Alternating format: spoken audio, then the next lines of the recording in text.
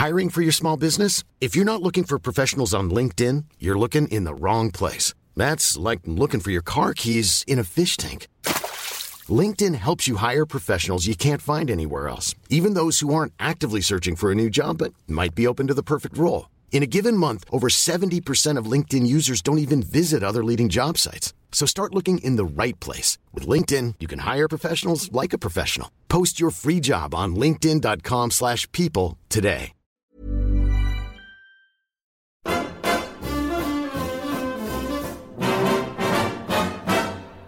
When the red, red robin comes bobbing along, there'll be no more sobbing when he starts throbbing his old sweet song. Wake up, you sleepyhead, get up, get out of bed, cheer up, the sun is red, live, love, laugh and be happy. What if I be blue? Now I'm walking through fields of flowers. Rain may glisten, but still I listen for hours and hours. I'm just a kid again, doing what I did again, singing a song. When the red, red robin comes bobbing along.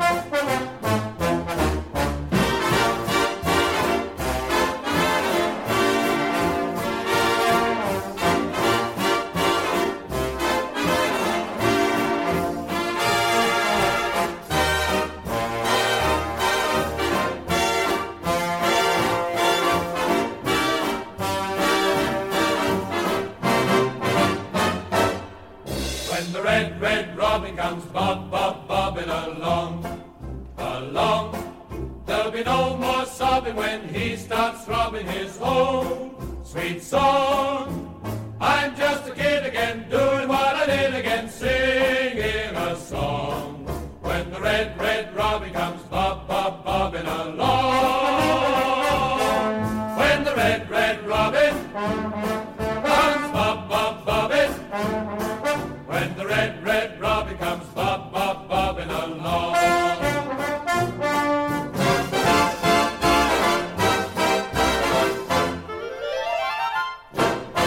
8 games without a win as the Addicks play out a board draw with Lincoln City, leaving just a 2-point cushion above the drop zone. Welcome to Charlton Live.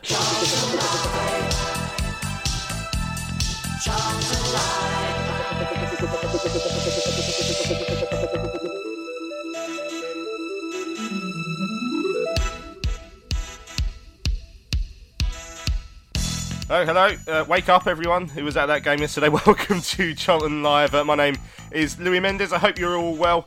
On this week's show, we shall be looking back at that goal of the straw with Lincoln City. I'm going to say it straight away. The highlights are the shortest highlights I think I've ever done on this show, about 2 minutes, because not a great deal happened.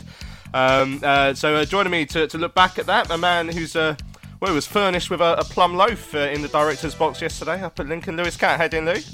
Oh, living the dream, mate. I think living the dream. Just about woken up after that yesterday. Yeah. It was wasn't good, was it? Yeah, we had a good experience yesterday representing the club in the director's box, and that was probably the highlight of the entire day. Yeah, for me, I think it was. I think we come away with a point yesterday, and I came away with a plum loaf. So I think that's that's probably the highlight for me. But yeah, it was really obviously being a lifelong Charlton fan, regardless of what's going on at the moment, to be in that position to go in the director's box and meet the other owners at Lincoln and tell them what the fan advisor role is about and things like that. It was a real honour for me, being a childhood fan. So yeah, that from that side of it, very good. And as always, as is the theme most Saturdays, the 90 minutes from 3 o'clock was the worst part of the day.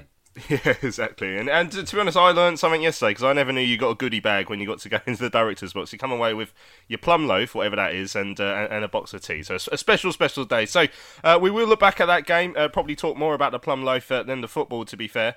We're going to hear from Ben Garner, of course, the Addicks boss. We're also going to talk about, Lewis himself has played a big part in a good ticket initiative and sending the club roughly in the right direction. Then that got completely wiped out by some strange tweets, which we'll come on to in a few moments' time. So we'll talk about that. We've got, of course, your reaction to yesterday's game and the state of affairs with the club. No away win all season, no wins in 8 league games. We're sitting 2 points above the relegation zone. I do ask Ben Garner, at what point does that become a bit of a concern because we are a quarter of the way through the season now. So plenty of things to be talking about. Perhaps we'll have a quick look ahead to Tuesday's game with Exeter as well. So, I mean, on the football, just before we hear the highlight, basically.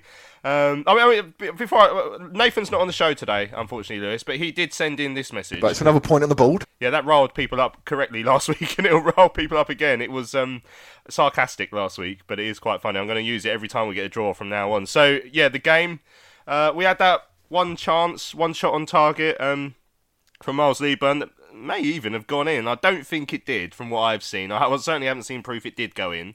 But it was very close after the keeper spilt it. They had one good chance where Jojo made an excellent save. Second half, we had a header wide at the far post. They had a shot in added time that deflected wide. And the rest of it was pretty damn boring. Yeah, it wasn't good, was it? And as you say, really, the only chance that for me was memorable on our half was Miles in the first half, who I thought played well. I thought he really worked hard for the team. He ran into all sorts of areas, and for me, what impressed me the most about Miles was his need to try and make something out of nothing. There were times when the ball was maybe dead or about to go out of play, but he never gave up on that. And we did win a few, free kicks and set pieces from those bits of hard work from Miles, and obviously had his opportunity. I think it looked like, from where we were sitting, it looked like it went over the line. And I know the dugout after a couple of minutes all came running out and sort of insisting that it did. But I did see a picture shortly after half time online. It looked like it was probably just about not over the line. Like any part of the ball was touching the line, it tends to not go ahead, does it? So I think very unlucky there. I think a couple more centimetres and it's a goal, and potentially we probably come away with the 3 points because we didn't really, other than Joe's brilliant save towards the end of the first half, didn't really feel like we were tested overly by Lincoln. I think your tweet yesterday summed it up perfectly about it was just two poor sides playing out a game of football, and that's how it felt. It says a lot when the second best chance of the game was a dodgy back pass from their defender at the back end of the second half, which led to a corner. Apart from that, as you say, pretty boring stalemate and a true reflection of where both sides are in the league table at the moment. Yeah, I agree about Lincoln not posing us a threat. I thought they were absolutely atrocious going forward. I really thought they did not have anything, any decent crosses into the box. They were really, I don't know, haphazard in their passing in midfield as well, which makes it a bit more frustrating that we didn't beat them. I'd argue we edged it in terms of being a better side, but I don't think we were great. But let's hear the highlights. The commentators on Charlton TV were Greg Stubley and Terry Smith. And it's looking for the long ball forward. Stockley's made the run in, and Kirk is behind Stockley. It might run through, and he's calling for a handball. Stockley would have been a generous one, but the hands were certainly in the air. The referee may have judged that Stockley might have pushed him into it. But certainly the Lincoln player's hands, I think it was Jackson, were high in the air. And it'll be interesting to see that one. It comes into low onto the edge of the area, and it's Sanders who picks it up, takes the shot. Good block by Stockley. Can Charlton break a corner into the path of Kirk? To his left is Raksaka. Can he make it there? The keeper comes out and spots it well. And Rushworth gets there before Raksaka. Dobson up towards Stockley. It's a nice turn from Stockley over the top. Looking towards Leaburn, and Leaburn's got behind for Charlton. Leaburn, will he go for goal? He does. Rushworth saves initially, puts a hand on the line. I'll tell you what, that's close. And Charlton are asking for the goal. The referee's gone down. And I don't think the goal's going to be given. It's impossible to tell. The assistant on that right-hand side was never in a position to be able to see it. But it would have been very, very close. Towards the far post. In his free header, back across. He's come all the way towards Fraser, who controls it with his hand. But Innes, complete free header, and he just got too much on it. And he didn't head it goalwards.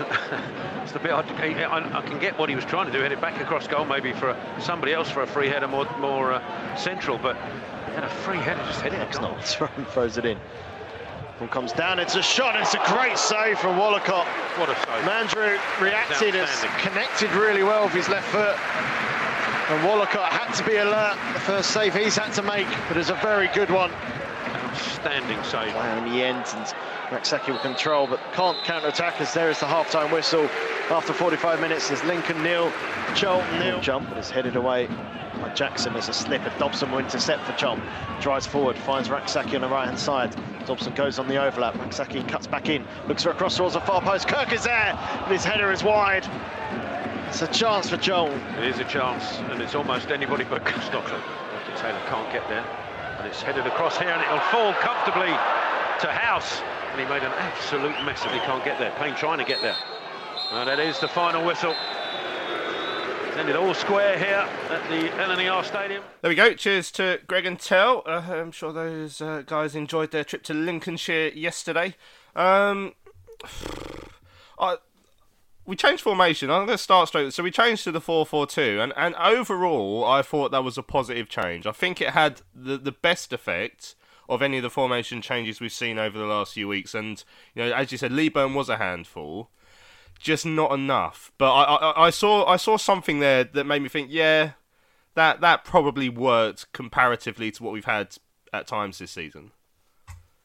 Yeah, I mean, it's been a shout that a few people have been putting across, myself included, where we've been in games and we've been struggling, and we've made that change sort of around the either the halftime mark or the 60-minute mark, where maybe Miles has come off the bench, or we've made a positional change and we've gone to the 4-4-2, and we've always looked a little bit more threatening. I did think in some instances yesterday we probably were the better side when you play it all out, but I do think in some elements of the 4-4-2 it nullified our wingers ever so slightly. I thought that Jez Rak-Sakyi probably had his worst game for us yesterday, and whether that's down to in a four, he feels like he needs to fill in a little bit more defensively with Manny Egbo being such an attacking fullback and hitting on the overlaps and sometimes not getting back in time, and the same on the other side with Kirky and Sessegnon as well.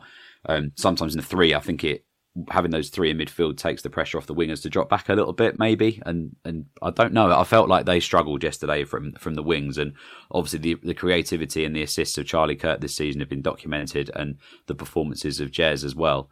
And I don't think either of them yesterday really hit the heights that they'd want to, which obviously takes away a lot of creative power in our side. And that's probably where we struggled to create yesterday.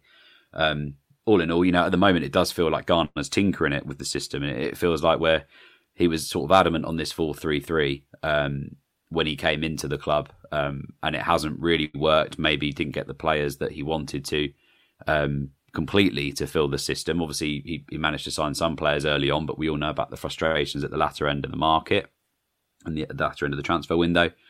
So maybe there were some positions that we should have identified and should have filled, and we didn't. So it feels like now he's maybe rolling the dice a little bit with the system, because we're going into games in our usual 4-3-3 setup. It's not working, so we're changing it. Last weekend we did the 5 at the back. It didn't work. We changed it. This week we go 4-4-2. It was probably slightly better, but it was nowhere near as creative as maybe Garner would wish, especially given his statistics last season at Swindon with his chances created and stuff. So yeah, look, I think when you look at it on paper, it's not a bad point, because I think when we went there last season, we were absolutely roasted in a similar time to last season as well. So yeah, for me, a point, probably a fair result, because I don't think either side created enough to win it. But I think we can be disappointed that we didn't come away with something, given the chances that we did have with Miles. I think that could have swayed it, but for me, these are the sort of games we need to be winning, and now we're going into some back-to-back home games against some difficult opposition in Exeter and Portsmouth, and we're in a real sort of poor run at the moment. It's going to be very difficult to get something out of these next two games, and for me that's a worry, and how that reflects on the confidence of not just the team but also on Ben Garner. Yeah, I mean, we're 2 points above the relegation zone. I asked Ben, when does it become a concern? But I'll ask you as well. We were in the relegation zone this time last season, and we survived, quite comfortably. So I'm not sure it becomes a concern yet, but at some point it does, and at some point things materially change, and sometimes there's a trigger part of that. So at what point does that become a concern personally for Ben Garner? I think with Ben is he'll be hoping he's given the time to deliver the project that he wants to come in and do. He's come out a few times and said it's going to take a couple of transfer windows to get to where he wants the squad to be to play this system. So obviously he's had one window. So if there was to be a bit of change, if there was to be any change in the managerial post after one window, then obviously that completely undermines his vision and what he was brought here to do.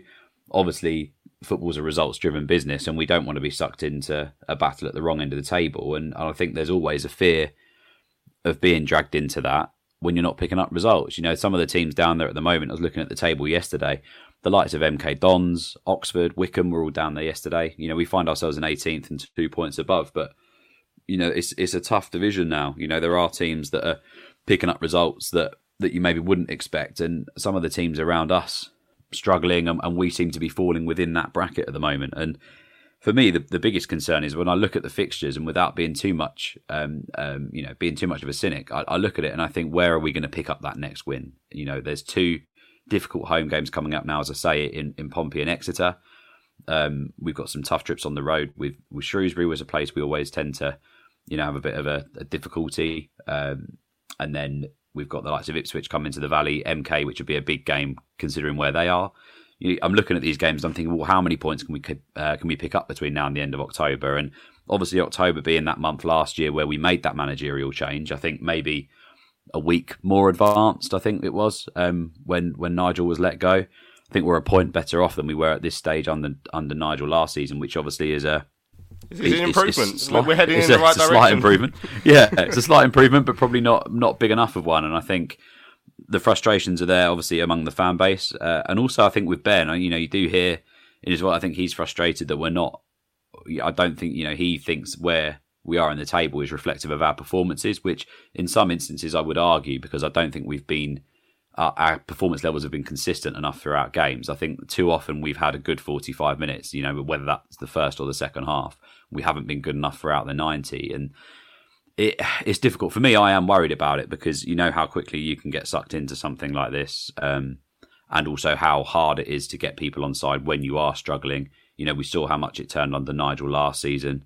We're a point better off at the moment, but these 2 back-to-back home games against difficult opposition, if they don't go right and they go sour, a tough Valley crowd could speak volumes. I don't want to see any change. I think Garner deserves to be given some time and deliver the project he wants to, and I do feel like he's probably feels slightly let down in terms of what happened in the window. So it's a really difficult one to call. I mean, we've got to start winning games now. We're not losing as many as we were, but the draws are becoming a bit of a running joke now. We need to try and turn something into a win, and maybe when we do, the confidence will lift and we can go on a little run, and then this start of the season becomes a distant memory.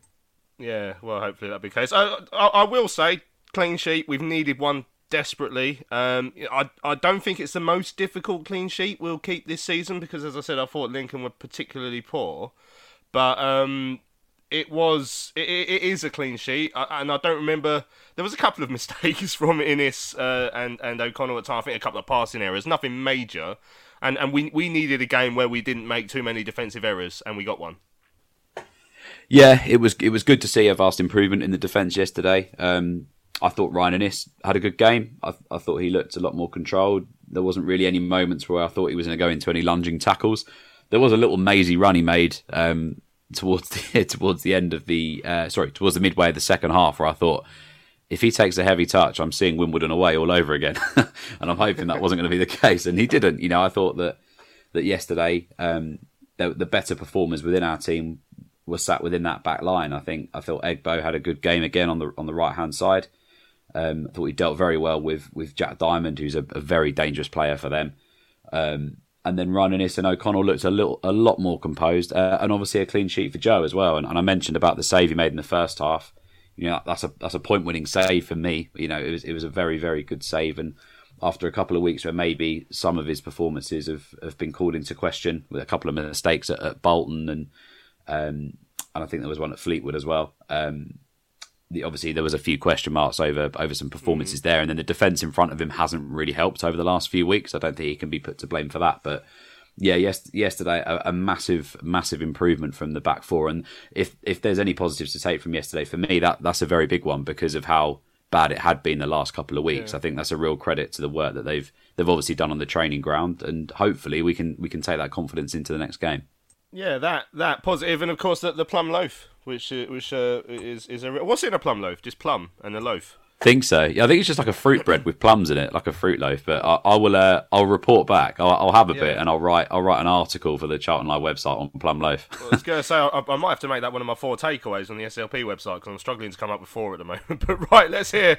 Excuse me, from Ben Garner, the Addicts boss, came to speak to me after yesterday's game, asking for his thoughts on the 0-0 draw with Lincoln City. I thought defensively we were very, very good and thoroughly deserved a clean sheet, which is a positive because we haven't had enough of what we would want from in terms of that. And I thought we controlled long periods of the game. I had to play like the home team really. I thought they sat in, they sat in a mid, a low block, and they try and frustrate you in counter attack. We dealt with the counter attacks really well. We really restricted them. Joe only had the one save. We just would have been nice to create a little bit more and get the goals, but we have opportunities. We have a 3v1 breaking in the first half, which obviously doesn't go down as a shot or a chance, but it is. A little slip pass and someone's clean through. We have penalty decisions that we don't get. I don't know if it went over the line or not, but again, we've had no rubber to green. We've had no luck, but we need to work, improve, push to get 3 points hopefully Tuesday night. Yeah, I was going to ask you about the Miles Liebman one. Have you had a chance to see it back yet then? Yeah, Miles he's pulled down. He's pulled off the shoulder of the defender. It's a rugby tackle. He just pulls him to the ground. I don't know if it was on the edge or just in. It's not a difficult decision. Obviously they had to make a change with a referee coming off and fourth official going in, which you don't want to happen. And we've had a lot of those decisions. The most blatant one was the handball. I could see it from where I was. The defender's gone up with Jayden and he's got his arm above his head and he handballs it. So how they don't see that one is disappointing. But we've just got to keep working and developing ourselves so that we don't have to rely on these decisions. Sometimes you have to win games despite them. And what did Miles have to say about the shot that potentially went over the line as well? Did he have a view? No, the two lads that were warming up, Albie Morgan and Jack Payne, they came back straight away and said it was over the line from their view. My issue was that obviously the ref pulled up, he got injured, there's nothing he could do, but the linesman's not kept up with play. He's 8-10 yards from where he should be rather than being on the goal line, and if he's on the goal line I think he can make a decision, but the angle he was, it would have been a guess for him to make that decision. 8 games without a win now and tellingly 2 points above the relegation zone. At what point does that become a concern? Listen, we're still early in the season, we're early in the process here. My concern is focusing on the team, improving performances and looking to get that win as quickly as we can. And by no means have we been poor this season, and I don't think our league position is reflective of how we've played and what we've done in game, but that's where we are. We have to roll up our sleeves, we have to take criticism as we have done a little bit today, but the only way to turn that is to win games and prove people wrong. Do you understand the criticisms? Because I guess you look at your XG stats, you probably feel like you're quite close, but at the same time it's no good being close if you're not going to get over the line. Yeah, no, listen, if we're not good enough, I hold my hands up and say that's not a performance today that deserved to be criticised. Players have put a fantastic effort in as a group, defensively worked really hard and we're really solid, and we've had a go. We're just, where we haven't won games, we're lacking a little bit of confidence in that final third. That's all that was missing today. So if we're not good enough, if the application's not right, then I hold my hands up as per first half last week. That deserved to be booed. That performance today didn't deserve to be booed. You changed the shape again, tried the 4-4-2 again. You've changed it a few times this season. This felt like a change that probably worked in the first half in particular. Yeah, I thought it worked throughout the game.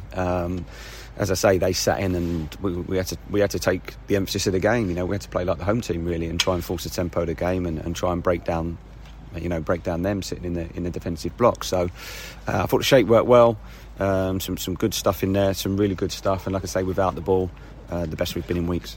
So you came in speaking about a playing philosophy. Obviously, you changed formation a few times. Is that a change from the philosophy, or is that just trying to do it a slightly different way? No, it's just trying to find a system that suits the players that we've got. I think, like I say, we wanted to play a certain way in a certain system, and we probably needed one or two more players to really commit to that and do that. So we're trying to find a way that suits the group that we've got and suits the players and plays to their strengths. But we're not going away from how we play. I thought we passed the ball well. We worked it through the pitch and into good areas, and we just needed to create a little bit more and be a bit more positive in taking opportunities and taking shots at goal. One of the players who was left out in the last league game came off the bench today. I think you wanted a reaction from Corey Blackett-Taylor. Did you get that today? No, unfortunately, no. I don't think I did. So, no, I was disappointed with that impact, and that's something we need to look at. We should speak about the clean sheet because it has been a long time coming, and I don't think you gave up many chances other than that great save from Jojo at the end of the first half. No, exactly. I thought it was a really good defence. To come away from home and restrict the home side to what we did is fantastic. Jojo had one save where probably the only moment in the first half where we switched off from a long throw and it dropped. Fantastic save and great concentration from Jojo because he's had very little to do today, and then he's pulled out a great save. And other than that, I don't remember him having an opportunity really. No Sam Lavelle in the squad today. He came off last week. Is he okay? Was he just left out? Yeah, that was just a team decision. I thought Terrell did really well midweek and deserved the opportunity to be with the squad today. And that was just a team decision. I'm going to move on to Exeter now. You need the results to match any uplift in performance. Of course, I'm not silly. It's about results, and we're having a run where we could have won 4 out of the last 8, 5 out of the last 8 easily, and it just hasn't gone for us. And we can't be disappointed. We can't get down about it. We have to front up. We have to now prepare for the next game. We'll be straight in tomorrow. Players recovering that have played. Players training that haven't, and we turn our focus to Exeter, and we have to ignore the noise in this job, and as players and my role as manager, you have to block out the sort of surrounding noise and focus on what we can control and what we can affect, and I think you win Tuesday night, this point becomes a lot better as well. And potentially having Chuks available on the bench could be big as well, because you probably needed an impact like he can bring off the bench. Yeah, today. Exactly, and that's the issue I spoke about at a recent fans forum about not playing 2 up front. Well, that's our 2 forwards on the pitch. So when you want to make a change, possibly at the end 15-20 to go, and young Miles did great, he really did, and Jayden led the line well. But it'd have been lovely to have a forward that can come on there for 15-20 minutes and make an impact. So hopefully Chuks will train well next couple of days, and we'll be able to include him on Tuesday night. Just finally, how have you found it? Obviously the opening 12 games now, it probably hasn't gone results wise in terms of how you wanted. How have you found that the first couple of months as your Charlton tenure?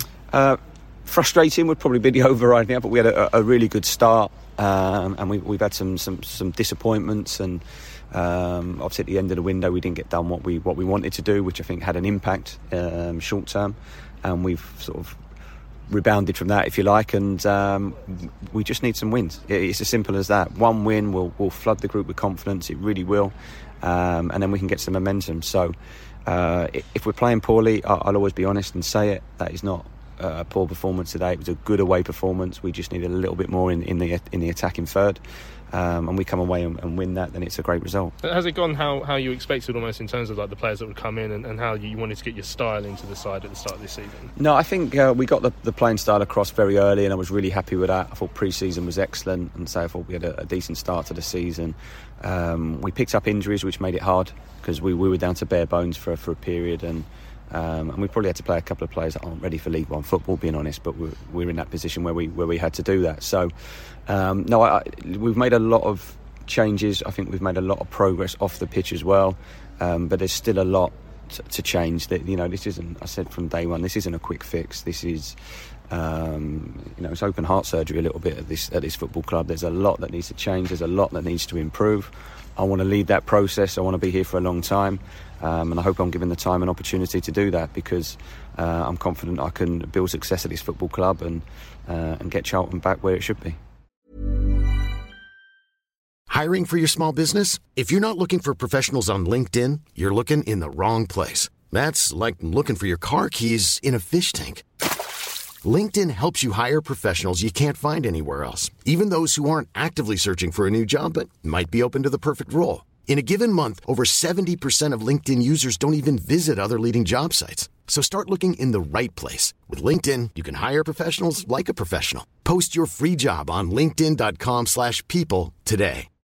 Millions of people have lost weight with personalized plans from Noom. Like Evan, who can't stand salads and still lost 50 pounds. Salads generally for most people are the easy button, right? For me, that wasn't an option. I never really was a salad guy. That's just not who I am. But Noom worked for me. Get your personalized plan today at Noom.com. Real Noom user compensated to provide their story.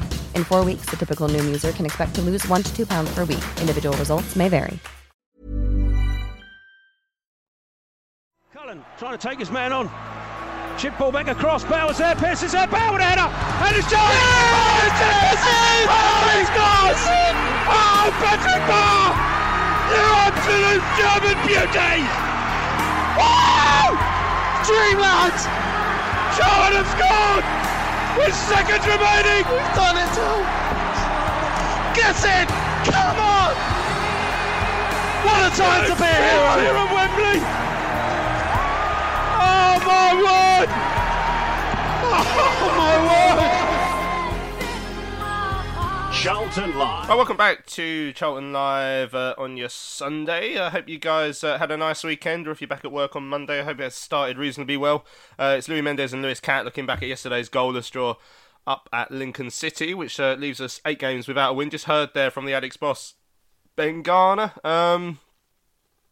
He's trying to cling on to the positives. I mean, at full time there were a handful of boos in the away ends. I think partly because of the performance, because it was only one shot on target. I've just been sent the XG. I know XG, not everyone likes it, but I always find it as a good indication. Our XG for yesterday's game was 0.15. And Lincoln's was 0.36. So I mean, on that makes it sound like they battered us, but basically they are 2 very low XGs. Shows how little there was in that game, but we didn't create enough. Ben saying he didn't think the performance deserved a boo. I can understand the booing because we're 8 games without a win and we're 2 points above the relegation zone, and we, as I'm sure the fans were well aware of at full time yesterday, we got 0.15 XG. Oh, the famous XG. Yeah, 0.15, obviously appalling stuff. I think we have 1 shot on target yesterday, which was Mars' effort. Apart from that, I can't even think of another chance we had. There was a couple of chances off. I think even Ben was clutching at straws in his post match about a chance that was like a deflected ball through, where if someone gets on the end of it, it's a chance. We had that 3-on-1 where I think it was Kirk trying to play it through, but whoever it was got it completely wrong, and the keeper came out when we should have made something of it. But yeah, and that Kirk header at the far post was half a chance that he should have done better with. But yeah, we just didn't create much yesterday. I mean, it was. What Ben said didn't exactly go down well on Twitter when I put the story out about. I mean, you can understand him wanting to defend his side from, and it's not saying much. What felt like a slightly better performance in like the first half against Oxford, but is he a bit deflection, a bit of just trying to keep morale up, maybe? Potentially, yeah. I think we saw it a few weeks ago as well after a disappointing performance where he said that the blame should fall on him and not the players, and I think it took a few people. I think even Terry, I think in his interview with him at the end of the game was like, no, you can't wear all of that blame yourself, and he was like, I appreciate that. It felt like he was kind of taking the blame and stuff for that to try and defend his players and take the attention away from them, but I don't think it can all fall on his shoulders. I don't think that we're doing enough in games to try and win them. I mean, yes, I was looking at the stats that I think we had 6 corners yesterday. Lincoln had 10. I think it highlights the fact that both teams only had, a couple of shots to muster between them. How poor our set piece delivery is. These are areas where we've got players like Miles and Jaden and Ryan, who are all, tall, physical players. If you're getting 6 corners, and we had a couple of free kicks in good positions as well, and we're not mustering chances out of them, then that's something for me. That's something that has to be looked at, because they're dangerous players. If you're in a box and you're the oppo and you're trying to mark Miles Leeburn, Jaden Stockley, and Ryan Innes, I mean, it's a challenge. They're all over 6 foot each, and I don't think we're using them to their strengths, because that for me is one of our key areas, and we don't use that. Our delivery is not good enough. Yeah, we had that one corner that went far post where Ryan Innes peeled away, and 2 years ago that was our set piece routine, and he would win the header, I'd say 8 times out of 10. It doesn't feel like we play it to the far post enough at the moment, but he did it yesterday, and then he didn't head towards goal when he should have. He headed back across. But yeah, certainly the 2 teams with the lowest XG from set pieces in the division. Going head to head yesterday, it was no surprise that nothing came from any of those corners. I did enjoy the referee going off injured, not because I'm a nasty man and I want referees to get injured, although sometimes I do, but it's just the fact that Robert Lewis ran into one of our players. I thought it might have been Scott Fraser, judging by what I saw him saying to the 4th official after, but then someone else said it might have been Raksaki, so I didn't actually see it. But it's just funny that it's exactly the same referee that knocked himself out running into Josh McGuinness at home against Doncaster about 5 years ago, Robert Lewis. So he must hate playing against us. Keeps running into our players and getting injured. Right, before we head into the tweets and emails and the fan comment, and we've got loads, I want to talk about something you've achieved this week, first of all, Lewis, because I was well impressed with the way that you managed to get the Sandguards to lower ticket prices. So, I mean, do you want to give us a little indication, first of all, when we talk about that, how you managed to do that? Yeah, so we obviously know that the ticketing pricing has been sort of a hot topic throughout the season so far, and for me it was a real it was something I really wanted to achieve when I got the role. It was the first thing I wanted to look at, because as a Charlton fan, there's nothing worse for me than seeing the Valley empty. I think you really feel it in that stadium when it's not full and it's not rocking. And for me, it's something I wanted to address. And obviously, there's so much impact the fan advisor can have, right? You know, we don't have a huge say in what happens at the club. All we can do is feedback what the fans have to say, and we know that the ticket price has been a real burden for a lot of people this year, especially given the cost of living crisis and everything that's going on with the world at the moment. So I did a bit of research against all the other clubs in League One, and what they're charging for tickets in the like for like zonal system, if you like. So we obviously have zones 1 to 3 at the Valley. So I tried to translate that down into a similar zoning system for all the other clubs in League One and what their like for like ticketing pricing was, and by doing that, I was able to pull together some averages on the ticketing, which went over to Thomas. That was reviewed, and then to sort of further the argument, if you like, I went out and looked at the average attendances of teams with similar size grounds, because you know it's easy to say, you know, Accrington Stanley, for example, if their ground's sort of 90% full every week, it's because it only holds 1,500 people, right, or whatever. With the Valley, if you're saying it's, you know, 40% full or whatever, you want to compare it to grounds of similar size. So I looked at Portman Road, I looked at Pride Park, I looked at Oakwell, Stadium MK, and places like that where we had similar capacities. So I looked at it across that, and obviously the changes were made in line with that, and I was really happy that they agreed to it. You know, I know it feels like small fry with everything else at the moment, but I wanted to do something that gave something to the fans and something positive to talk about. And I hope that, you know, I know things aren't great at the moment, but I hope some fans have taken some positivity away from that. And I hope that it's helped, you know, even if it's helped one family get to the Valley and made it that little bit more affordable, then I've done something right. So yeah, I hope that's been well received by everybody, and well, I'm just keeping my fingers crossed it has an impact. Yeah, not everybody. Yeah. Not quite everybody. So I mean, yeah, congratulations, and it will be interesting to see at the end of this this year, because I don't actually see legitimately how they can argue, well, let's put the prices back up because not that many people came in, because obviously you have to take in the factors that we're not playing very well. I think the die has been cast a little bit for this season, so it was the right thing to do. Whether it will make a material difference, we don't know. We'll see. But then if it doesn't, I think they'd be mad to put the prices back up. But that's another thing. So as I said, it wasn't entirely well received by everyone. Now, the controversial situation yesterday, account in the name of Joachim Sandgaard, one of the sons of Thomas, who's not involved in the club, but has been very vocal on Twitter for a long time, was saying, well, we'll see now if the price being a problem was all hot air from the fans, and also tweeting that they don't think the crowds will go up. Now, since then, there's been a change in tact on this account. It started deleting its tweets, blocking everyone who was slagging it off, which is exactly what you do if you're an account planted to try and cause issues for the owner, rather than being a legitimate account, of course. And then this morning, the ownership have claimed that it's not their son. So, yeah, I'm sure you can read between the lines on that. If it wasn't their son, I mean, they certainly done their homework on pretending to be their son for months and months, and liking the sort of things that no normal Charlton fan would like. And yeah, a bit concerning the way the messaging's been handled around that, I'd have to say, because I don't believe it for 1 second. Was it disappointing to see the reaction to that message there from within the club? And we've seen it from Leo Rifkin now. It does suggest people in and around the ownership, although this time they're claiming it's not, although, like we said, we don't know really, they have a certain view of ticket pricing and the fans, and it doesn't reflect very well on the ownership. No, you know, it's difficult for me, because obviously I've relayed that. I saw this yesterday. I was obviously travelling up to Lincoln with you, and we saw this when we'd arrived in Lincoln and we were having a coffee. We saw these tweets, and you know firsthand, you were sat next to me, how disappointed I was when I saw them, because it's an initiative that I pushed, the ticketing. So to see something with the Sandgaard name in it, tearing it to shreds, if you like, was obviously disheartening for me, because I put a lot of this role is voluntary. I don't get paid for it, and I put a lot of work and effort into trying to do something good.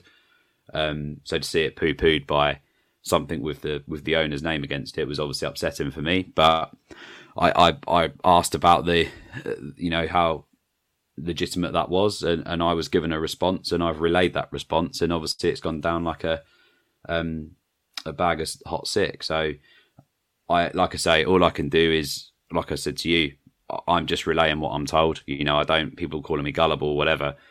I'm just relaying what I'm told. People ask me to ask the question. I've asked it.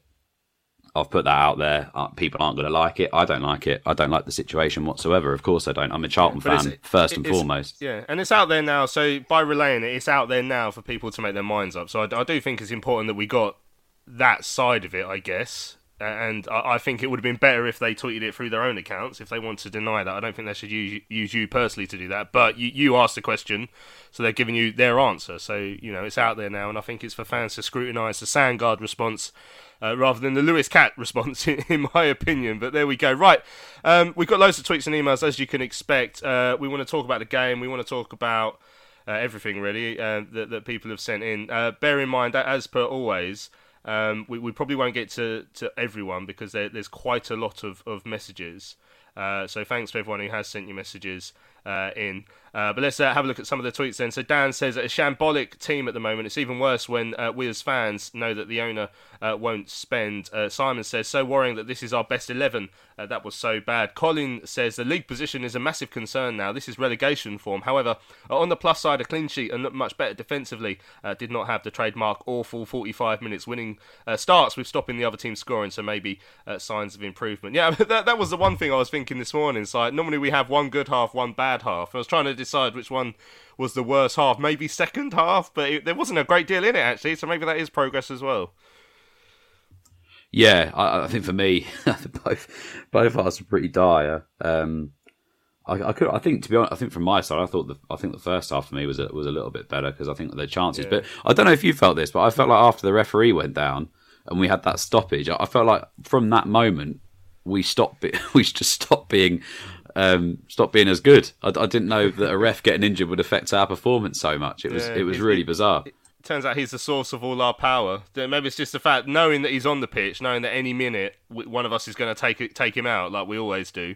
That gave us some inspiration, maybe, right? DCF says, I think my apathy levels with this club are at an all-time high. Another PR disaster from ownership, another mediocre performance on the pitch. I don't see things getting better anytime soon. Is League 2 looming? John says, do we have an owner who has totally underestimated the requirements and funds to run a football club? He is most definitely holding the club back with a lack of funds for new players. The players are just not good enough. Stuart says, I'm very concerned by the lack of creativity, but we would put them chances away if they were. But would we put those chances away if they were created? I'm dreading Tuesday night. Stevie says, I feel sorry for the fans who went there today. The team looks tired on the pitch and obviously lacking in confidence. Mind you, even Pep Guardiola would struggle to get this team out of League One. Well, there is a danger we are getting out of League One as it stands, but we'll see. Right, Cole says, I can't see a win no matter who we play. That surely speaks volumes. Silent Sandgaard has lost interest. I think he made a lot of improvements to the club, but not to the most important part of the team. Sell the club to someone with bigger pockets. Andrew says, week after week, you can look at the stats and see we dominate possession, but that doesn't mean anything if all you do is pass backwards and sideways. We need to bring more intensity into our play and start taking the game to the opposition. Michael says, the players aren't good enough. They try and give it a go, but bottom line is they're all top League 2 players and average League 1. Drawing games against sides that are awful. 2 weeks on the spin, we've had players miss one-on-ones. We're just so off it in the final third. CJ says a relegation scrap is realistically the only thing that's going to keep me engaged this season. We've got more draws than IKEA. Are we going to be in a relegation scrap? I've said last couple of weeks I don't think we will. I still don't think we will. But I mean, at what point should I change my mind? I'd like to think not. But you know, the table speaks for itself at the moment. Still early on, what we're 12 games in, so there's a long way to go. You know, there is still some way to go this season. So we're just over a quarter through the season so far. 2 points above the drop zone is obviously concerning, but there's a lot of games to make up the ground. And, you know, I don't want us to accept this mid-table, you know, mediocrity like we did last season. You know, we know we made the change in October. Jacko had that positive bounce, and it pulled us away from trouble very quickly. But then the season fizzled out into nothingness, and we finished 13th, 14th. I don't want that, but to show that last season we started, worse than we did now, by a point, albeit. But we stayed up fairly comfortably, and the season fizzled out to nothing. I don't think a relegation fight is on the cards, but I don't want to speak too soon because you got to get results in football, and at the moment, like I said to you earlier, I don't know where the next win's coming from. But that's without being too negative. I think we've got a good squad there. I don't think we should be looking at a relegation dogfight, but I think anything can happen in this division. I don't expect MK to be down where they are at the moment either. Right, Alan says, where do you start? Don't see the point of 4-4-2 with wingers if you're not going to get the ball to them to get crosses in for the two guys up front. Second half, we started to put the ball in from wide with the fullbacks crossing, but it dropped off once Kirk went off. The passing game was laughable. I'm worried that Ben has tried 4 or more formations to try and get the best out of Jayden. I think he just needs to put his stamp on his beliefs and play how he wants to, which if it is 4-3-3, and then play the players that suit that system. If it doesn't involve Jayden, it doesn't involve Jayden. I thought for 70 minutes against Colchester we played okay with a striker in the false 9 position. We had plenty of the ball in the 4-3-3. I think we can agree this season's another write-off. So is Ben going to be our manager for the next couple of years with Sandgaard still the owner? At least play the way he wants to play.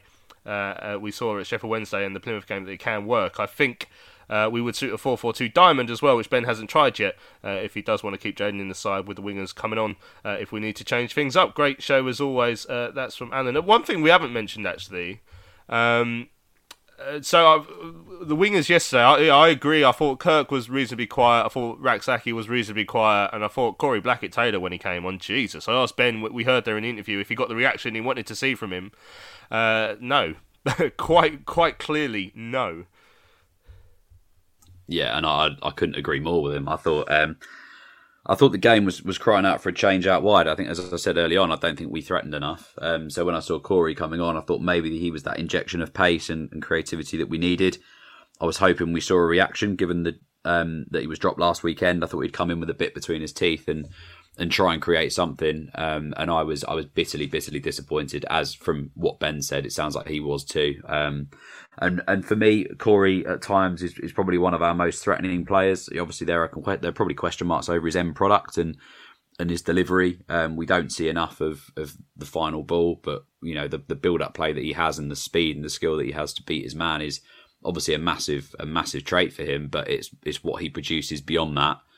I'm really, really disappointed. I didn't see him come in with the bit between his teeth and try and make a difference and silence the critics, if you like. Silence the critics and prove why he should be in that side. For me, I couldn't see him on the bench on Tuesday after that. I mean, to have that little impact for me was really, really poor. When you're trying to get your team, push them over the line, to see that, I was very, very disappointed. Yeah, he seemed way off it, which unusual for him. I know he's not been the best last couple of weeks, but he didn't hit the ground running at all yesterday. Right, John said, I've really no idea at the moment what we're trying to achieve as a club. I've been going to game for 25 years, and right now I'm the most uninterested and disengaged I've ever been. It's not even about the results, it's what we're becoming as a club. People say he saved it, but realistically it's dying in front of our eyes. There's so much wrong on and off the pitch. I don't believe the negative reports, all of them, because some people have an agenda, but I do believe we're in a very bad place. As a fan, if you spend your money going to watch, you want to have an understanding of where that goes. At the moment, nobody knows. We're poor in every aspect of how we operate. I've been told players' salaries, transfer options, etc., direct from those dealing with them. They have no care about these people as players, as humans or people. The level of unprofessionalism is just madness. Yeah, I'd agree with that. And I dread to think how certain members running the club are viewed during the wider football world. I don't mind if we lose games. It appears there is an end goal or a process. But right now, I don't think there is. The quality of personnel we have now, compared to even under Roland, is not comparable. Kele, Byans, Goodmanson, Aribo, Taylor, we have declined in every aspect of the club. I don't think Garner will get sacked, as first they don't want to pay the cost to do this, but also I really don't know what sort of credible manager would want to join us. I'm sure players will be sold in January. I really think we are bang in a relegation battle. I know people like Curbs, Minto and Brownie have a job to do on Charlton TV, but it must kill them seeing what's happening to this club. We need change, and fast. I just don't think any of it happens. That's from John, and that's a particularly good message. Thanks for that, John. There's loads of other tweets as well. Make sure you check our mentions on Twitter. Fred saying, where do we start? Sandgaard's are killing the club. Robert says, I'm really concerned. We only had one shot yesterday. No way good enough. Ben, obviously, defends his players publicly, trying to galvanise confidence, but somehow we need to get a win on Tuesday. Well done to the fans who made it up. Yeah, massive well done. Through the train strikes, I think it was just under 700, which is actually a pretty good number for us up north. And made some decent noise as well yesterday. James said, Garner lost me yesterday, saying that the table doesn't reflect how we've played. The table doesn't lie. We're on awful form now, and it could be even worse with Exeter, Portsmouth and Ipswich still to come this month. I don't know where we go from here. I don't think Sandgard has any idea. Lee says, Garner will claim we were solid away from home, but let's be frank, Lincoln looked as threatening going forward as we did. One shot on target against them is not good enough. We're a poor side. And All Hell Let Loose says, has the relationship between Thomas Sandgard and the majority of fans broken down? And if it has broken down, is this relationship repairable? Well, it's always hard to tell the majority of fans just based on social media, because even though it doesn't feel like it in our little social media world, I'd suggest probably the majority of fans aren't really on social media, so we don't know how everyone's feeling. But certainly they're not always going to be vocal on social media, but it doesn't feel good right now, and with good reason, especially after what's happened this morning, because that was just silly. Right, let's hear from another fan, shall we? Martin came up in the car with us to yesterday's game. We weren't able to go out and get fans bar from other people because we literally went to the game, and then as soon as it was over and we'd done our interviews and that, we got in the car and went home. It was like, we haven't done fans bar, but luckily our friend Martin, not Sandgard, I should point out, came to the game with us. So we asked him for his opinion on the way home. Yeah, a little bit frustrated actually, coming away that we haven't actually won that. I thought we played pretty well overall.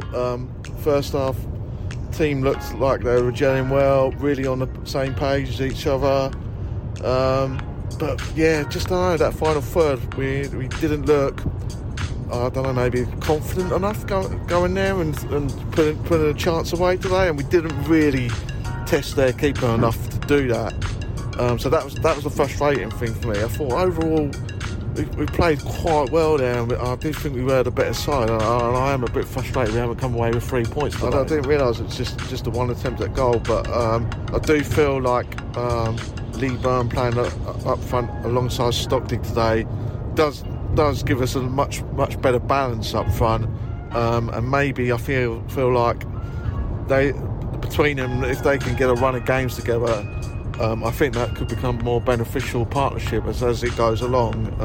Lee Byrne's very young, and he's been a great player for us so far this season, but I don't want to put loads of pressure on him as well at the same time. But his work rate is class, so yeah, hopefully between them, if they get a run of games together, we could see something blossom there a bit more. So that is a worrying run of form at the moment, and the games are going to start coming thick and fast as well, and we've got to turn that around quite quickly. And for me, that does lie with the final third. You know, as I say, we need to start finding some more goals in the side as well, and we've got to turn that around quite quickly. I think we are solid enough defensively. We need maybe a bit more bite and creativity in midfield. But yeah, we desperately need to start turning that form around. It's been challenging for him. I think he's trying to implement his style of football, and you can see formations of that with the amount of possession. We are having a lot of possession in games, but that's not necessarily winning matches for us, and that's the key difference, especially in League One, is to get the points on the board. Hopefully we can use that level of possession as a building block to turn them draws into 3 points, but we're not quite there yet, and I'm hoping that's something that needs to come along sooner rather than later, really. I feel like we are a little bit short up front, and that was an area that needed to be strengthened, and it's not quite been added to. And again, I kind of would like to see a creative midfielder, but it's hard to find them players and get them within the side sometimes. So it's a difficult one, because everyone's competing for the top players for League One, but if you're serious about going up, there are positions I think you should be looking at, really. There we go, Flynn Diesel. Always good to hear from him on the podcast. Thank you for answering our questions. Right, couple of emails as well. Again, we've had loads of emails, so bear in mind we might not get to all of them. Robert says, I was pleased to see us keep a clean sheet, but struggling to think of anything else to be positive about. Almost a third of the season gone. I think most supporters would take 13th place right now after last season. I feel like Tuesday will be a season-defining moment when we will see the return of an EK. For me, is the only difference between us fighting a relegation battle and being comfortable in mid-table. What are your opinions on the Jake Forster-Caskey situation? Seems to be getting the Ben Watson treatment for a team who's only won twice in the league. It seems weird not to use him. Would you be playing Jake Forster-Caskey, Lewis? Oh, I would, yeah. I would. I think I've said a few times on the show, I'm obviously a massive admirer of Jake. I think he's on his when he's at his best and when he's fit and he's firing, I think he's probably the best midfielder in this division. We know that he has injury problems and he's had injury problems, but obviously at the moment he's training and he's playing in these cup games and putting in decent performances as far as I can see anyway. We know he's a leader because he's worn the armband for us at times. He's obviously a very good midfielder, creative midfielder. He's a goal scorer, and someone at this level who I think is very, very valued. And I'm surprised that we're not seeing him in there. But that's down to Ben, I suppose. If Ben's making the decision not to pick him, then there must be some kind of reason behind it. It's a reason I can't for the life of me see what. And at the moment, when we're struggling the way we are, and we're looking at trying to make some changes and freshen it up, why someone like Jake isn't being considered is beyond me. But that's the manager's decision at the end of the day. I don't agree with it. I think Jake would bring something to this side. I think his delivery, I spoke earlier about the poor delivery. I think Jake is someone with very, very good dead ball delivery, and someone that's creative and creates chances. So I'm surprised massively he's not being given a go. I'd love to see that change, but whether that's the case, I don't know. But I think it's a total waste at the moment having him sat, back at Sparrows Lane and not amongst the matchday 11. Right, Jake says, another typical Charlton season ahead. Poor performance at Lincoln, even if Garner didn't think so. One shot on target all game. I really can't see where that next goal is coming from. Can't believe an attempt to change the game was to bring on McGrandles for Dobson. Yeah, Dobbo was limping actually at the end. Well, maybe about 10 minutes before, so maybe he was just to shore things up a bit. Dobbo and Fraser were the only really positives. Not fair to be putting a lot of pressure on Leeburn. Corey Blackett-Taylor stanked the place out when he came on. Think we need some clarity from the top of the club also. Thomas going silent doesn't help anyone. Are we going for promotion, or are we going to try and lose the least amount of money possible in League One forever? That's from Jake. Yeah, I think I know the answer to that. Right, Billy says, I love listening to the pod. It certainly makes the commute slightly more enjoyable. Cheers, Billy. A bit of a better performance this week, but for a 0-0 draw, it still isn't going to do us much good. Would be disappointed if the fans start to point a finger at Garner. I just feel sorry for him as he hasn't been given the resources he needed. Starting to lose a bit of optimism with going to games, feeling more like a chore each week. Someone needs a proper word with Sandgaard to get his head straight. Maybe Chuck's coming in will change something. Who knows? Keep up the good work. That's from Billy. Cheers, Billy. Yeah, I'm desperate to see a bit of Chuck's action on Tuesday. I've missed him too much. Right, Mark says, I feel there's a complete lack of idea of how to properly run the club. The ownership is holding the club back. There'd been no proper investment into the team. Not getting a striker in is costing us. I mean, that's exactly what Ben said yesterday. Well, not exactly, but he was saying, he wanted to play two up top at other times this season, but Chuck's being unfit, and therefore us having no one as backup meant he hasn't really been able to do it, because we saw yesterday the two of them were knackered, but there was no changes to be made. Anyway, I feel the only way the club goes forward is to get outside investors and back Garner, or for the ownership to sell the club. That's from Mark. Robert says, in an abject performance, it was bang average. It was poor on a few fronts, not least because I think Lincoln are a poor side, and the way we played showed we aren't much better. A positive is a clean sheet, and as Garner said, we looked better defensively, but that's the only positive I could find. A lack of creativity was frightening. Apart from the Plymouth game, I find we lack intensity, slow passing, going through the motions, and a lack of effort from players at stages. This lack of intensity really does affect our chances of winning this game. Lastly, Garner's comment, this team is together and working for each other, is the biggest load of rubbish I've ever heard. The players constantly moan at each other like children. There's clearly a lack of leaders and unity in the squad. I would hope we aren't bad enough to go down. I think we'll be in mid-table. However, I can't see where the next win is coming from. At the moment, the confidence is shot. Top 4 budget, my backside. Keep up the good work on the pod. Let's hope I can write a more positive email next time. That's Rob. Yeah, hopefully hopefully, Rob. Cheers, Rob. Right, Steve. Hi, Louis. Thanks for keeping the light shining on the pod during these dark times. If it's not for results or the league position that concerned me, though, it's the apathy. When we left the Valley, the fans reacted. When Roland tried to dismantle the club, the fans reacted. False promises, lack of financial commitment from the owner. The fans are being taken for granted. It's clear Thomas, Ben, the players and the fans are at odds. Something needs to happen soon, or before we know it, we'll be in the National League, or worse, major changes required. Mike said, should two up front continue? Thanks for the show. Always love listening to Charlton Live, although 60 minutes after a 0-0 was a tough gig for you. Yeah, thankfully loads of people have sent in emails, so I was thinking on the way home, how are we going to fill this show? But loads of people have got in contact, thankfully. Says, I wondered what you made of the two up front with Stockley and Leeburn. Did they complement each other? Is this the way forward for Tuesday night? Surely Sandgaard can see he's not got the footballing side of things right. We are yet again under-resourced in forward areas. We just don't score enough goals. Been said before, but letting Washington and Davison go was fine, but not replacing them was negligent. Is the black recruitment box a myth? Why do we always seem to be short of the right players to get us out of the division? That's from Mike. Yeah. Continue with the two up top on Tuesday against Exeter? It's difficult, really. I mean, I think for me, I probably would, but my concern, as I said earlier in the show, was how we make the wide players more effective. Because I think before we have, but yesterday for whatever reason we just didn't really look like we were going to get anything out from out wide, and obviously that's a massive issue. So it's a difficult one. I mean, Exeter's going to be a tough game, and they got a great result up at Barnsley yesterday, which was somewhere that we went and struggled. In terms of how they line up, I don't know. I think they play like a three at the back.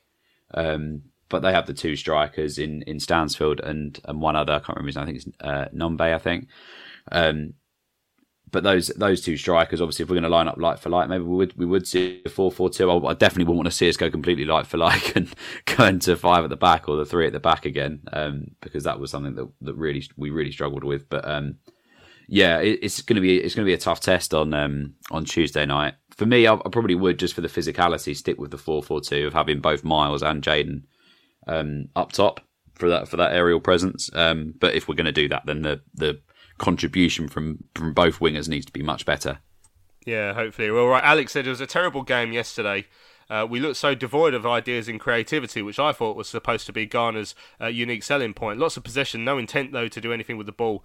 Pass it across the back until we get bored, and then lump it up to Stockley and Leeburn. The midfield were bypassed. Dobson was good defending, but you could see he was Fraser trying to get involved and had some nice touches, but didn't really cause any danger because the balls were being played too long. When we did get it to Raksaki or Kirk, they ran into blind alleys and put in poor crosses. Leeburn tried hard, but his touch was really poor yesterday. Couldn't get the feet and the ball to work together. Stockley really poor yesterday. People defended him because he don't really suit playing as a lone striker. Yesterday he had a partner, and what did he do?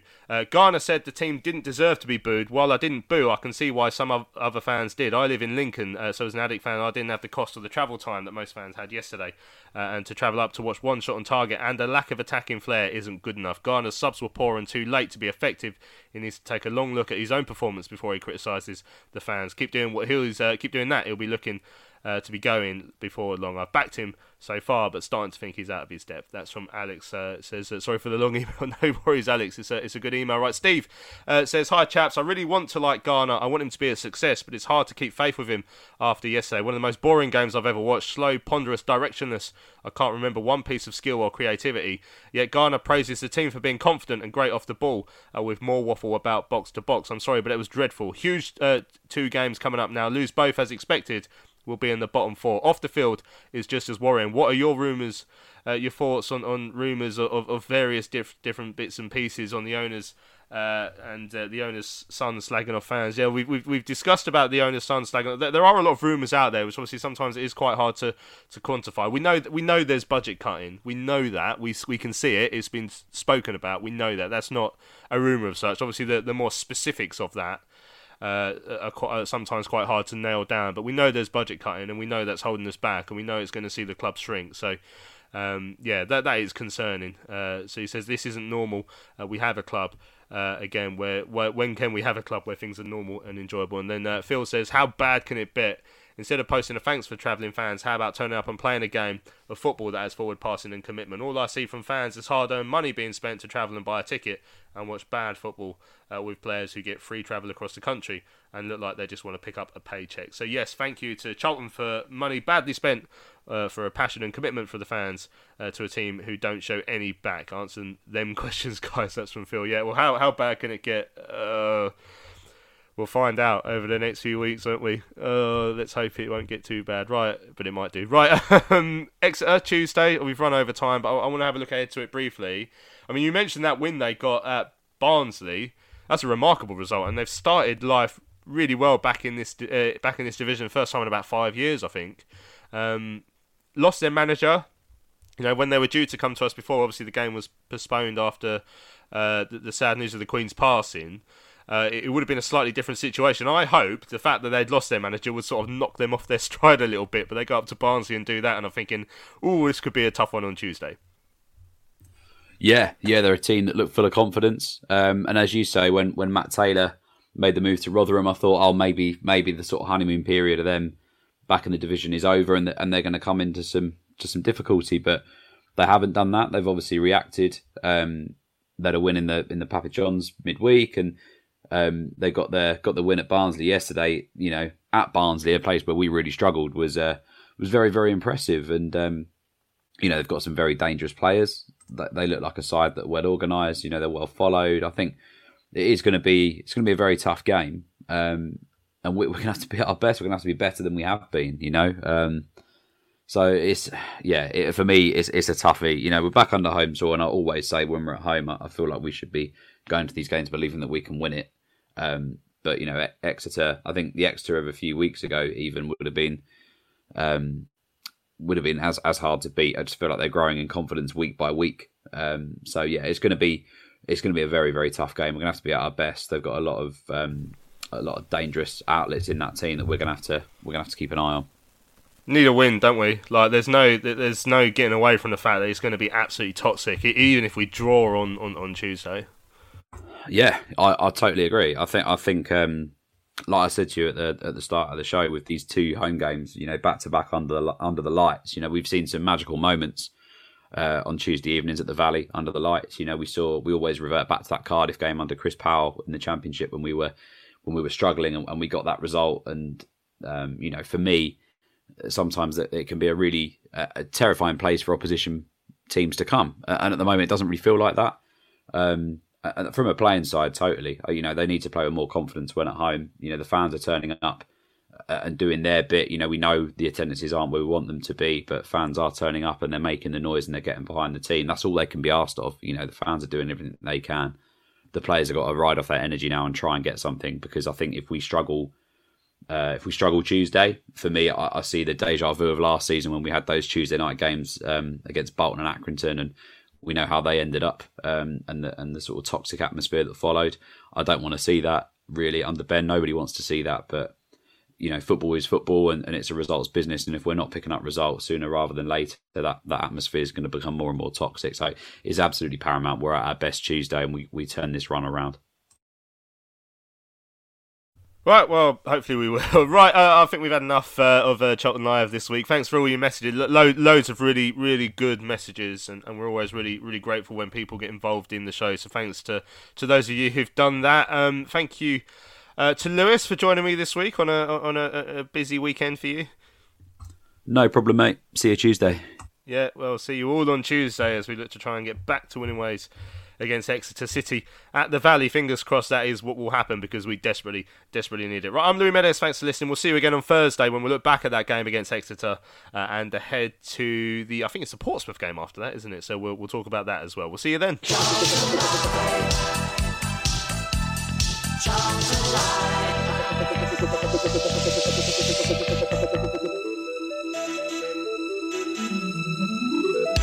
Right, it's another point on the board.